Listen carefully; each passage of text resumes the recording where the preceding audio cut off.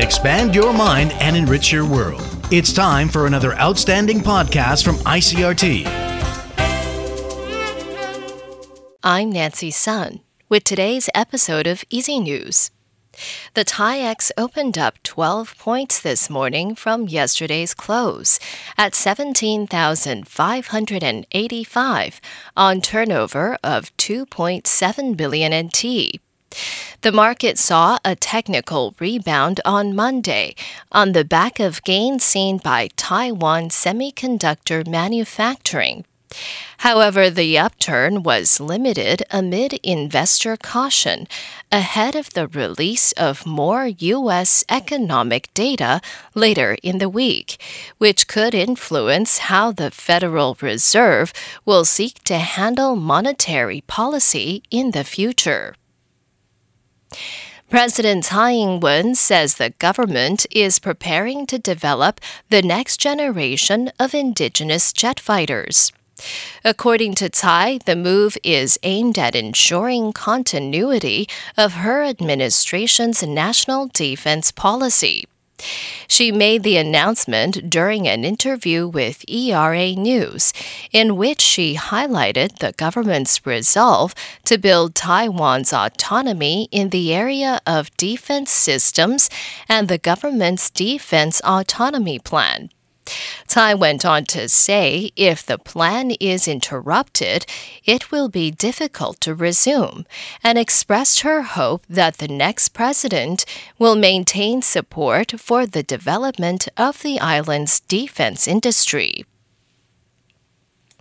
The Ministry of Culture has announced that it will begin accepting applications for the government's pop music promotion subsidy program from tomorrow.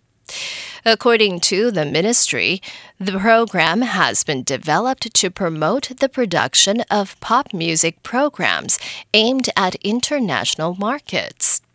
The program has been granted funding of 10 billion NT from now through 2027. The ministry says popular music programs that will be considered for subsidies need to include at least 10 episodes and have a production cost of at least 6 million NT per episode. Approved applications can receive a subsidy of up to 40% of the total estimated production costs. In international news, U.S. Secretary of State Antony Blinken says 4 key Arab nations and Turkey have agreed to begin planning for the reconstruction and governance of Gaza once Israel's war against Hamas ends. Blinken spoke Monday after meeting with the Saudi Crown Prince. He is on an urgent Mideast mission that also took him to Qatar, Jordan, the United Arab Emirates, and Turkey. Arab countries had previously resisted U.S. calls for post-war planning to begin, insisting that there must first be a ceasefire and a sharp reduction in civilian suffering caused by Israel's military offensive. Blinken said he would bring the Arab commitments to Israel's prime minister and the Palestinian leader before presenting them to the Egyptian president. And ChatGPT creator OpenAI has responded to a lawsuit from the New York Times, accusing it of copyright infringement. In a statement, OpenAI said it rejected the claim that it doesn't have the legal right to use publicly available materials to train its large language model. Ira Spitzer reports from San Francisco. In a blog post, OpenAI said that the New York Times lawsuit was without merit and called itself a supporter of journalism. In December, the newspaper sued OpenAI, as well as its largest investor, Microsoft, for copyright infringement, alleging that it illegally copied millions of articles to train its large language models and essentially used that information to compete with the newspaper. OpenAI argues that the training is legal under the principle of fair use and that it offers the option to opt out.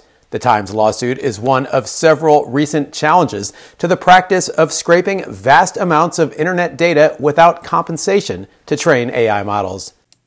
And that was the ICRT News. Check in again tomorrow for our simplified version of the news, uploaded every day in the afternoon.